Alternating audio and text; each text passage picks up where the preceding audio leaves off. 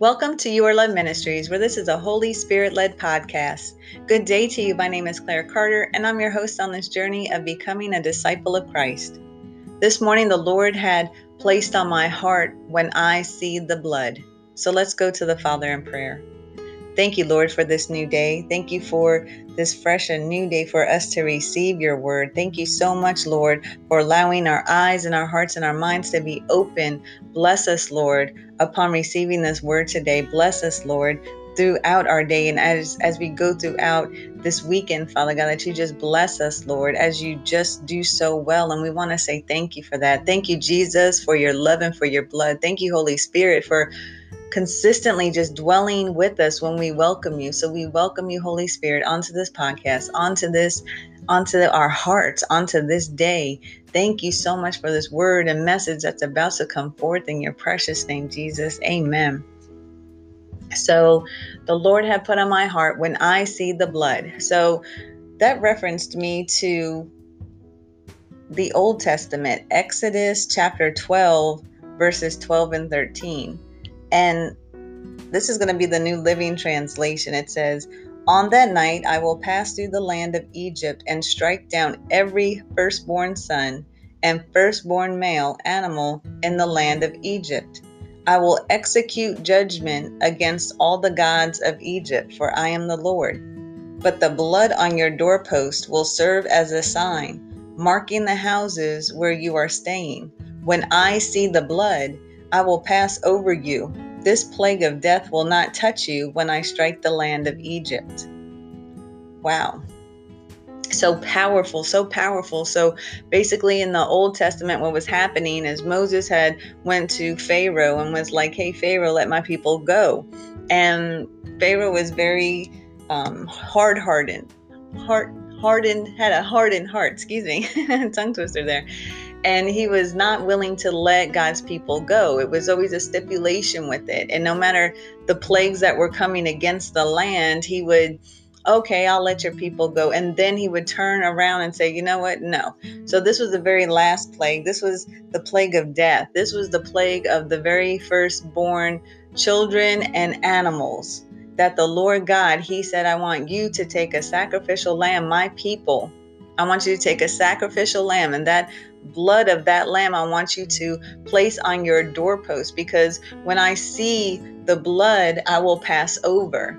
I will not rain judgment on you. I will pass over."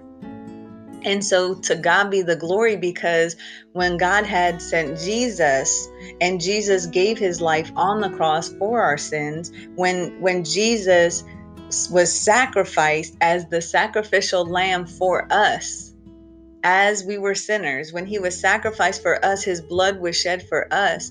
And so now God tells us, he says, "When I see the blood, I will pass over." So when the Lord God, when he sees the blood of Jesus, not necessarily on the outside of our physical door, but when he sees the blood of Jesus on our hearts, when he sees us marked with the blood of Jesus, he's passing over judgment. So when it comes judgment day, which every single one of us will face, there are two separate judgments. There's one that is the judgment seat of Christ. That is where all of the believers, where everyone that has the blood, when God sees the blood, that's where you're going to be standing. You're going to be standing before the judgment seat of Christ. As a believer, that's where you go. And you will be rewarded on that day. You will not be judged, but you will be rewarded on that day. So the same day of judgment, there's also going to be the great white throne. Now, the great white throne, when I was a little younger, I thought, "Ooh, wow, great white throne, that's going to be so beautiful." However, the great white throne is where unbelievers are going to go, where that's the place where they're going to stand before God and be judged for what they have done, judged for being non-believers, judged upon, well, God, nobody told me. Well, you were handed a flyer and invited to come to an event for God. Well, nobody told me. Well, you were listening to that radio station, and as soon as they mentioned Jesus, you turned it. So that is the great white throne where you will stand before if you are not a believer of Christ. If God does not see Jesus's blood marked on your doorpost, the doorpost of your heart, you will stand in front of the great white throne. And when you're done standing in front of the great white throne, that's when your final destination, your eternal life is determined. It's actually determined right here, right now. If you accept Jesus in your heart, you will have everlasting life, because that's what his word says. And if you have not accepted Jesus right here, right now, and you end up facing judgment day, and you close your eyes here on earth and go to the grave, and then your spirit sets in an area of either heavenlies or Hades until the day of judgment comes. And by that point, when you close your eyes here on earth to breathe here on this earth no more, it's too late. So those are the people that are going to be before the great white throne, and they will be judged, and then their eternal life will be the lake of fire. So the question is today, will God see, or can God see the blood on your heart? Can God see Jesus marked on the doorpost of your heart? Can God see the Jesus in you? Can he see his Son dwelling in you, the Holy Spirit dwelling in you, your light shining for Jesus? Can he see that? So he will pass over judgment of you. So the day of judgment day, you will be rewarded for all that you have done in the name of Jesus. And we spoke on the last podcast was, are you living your life and glorifying God? In everything that you do, are you glorifying God? And that's what you will be rewarded for.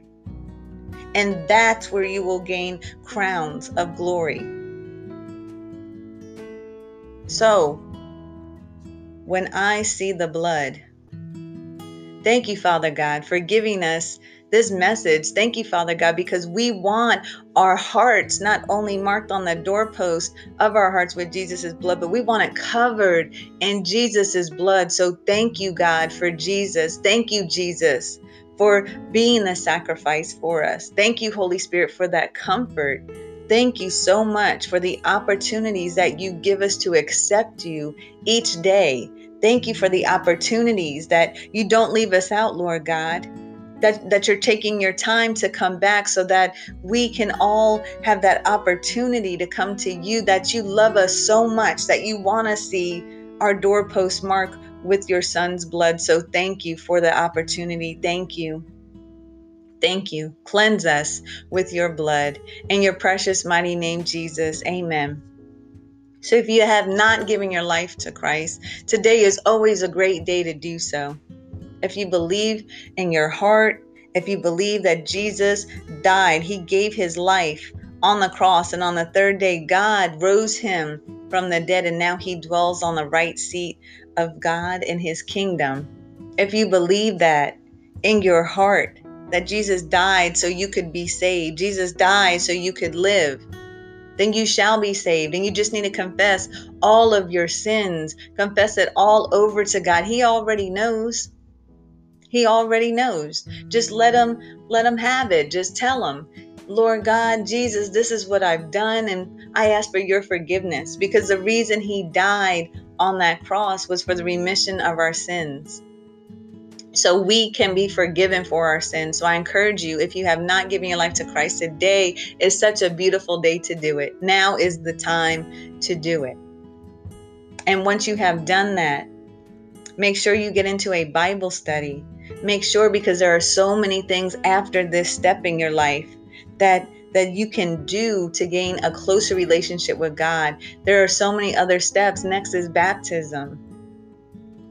Next is living your life out for God. So I encourage you to get into a Bible-believing, truth-telling Bible study. And if you have given your life already to Christ and you want to repent and you want to turn from your ways that you have been doing and go back to Jesus, he has his arms open wide for you. So I encourage you to rededicate your life, to repent.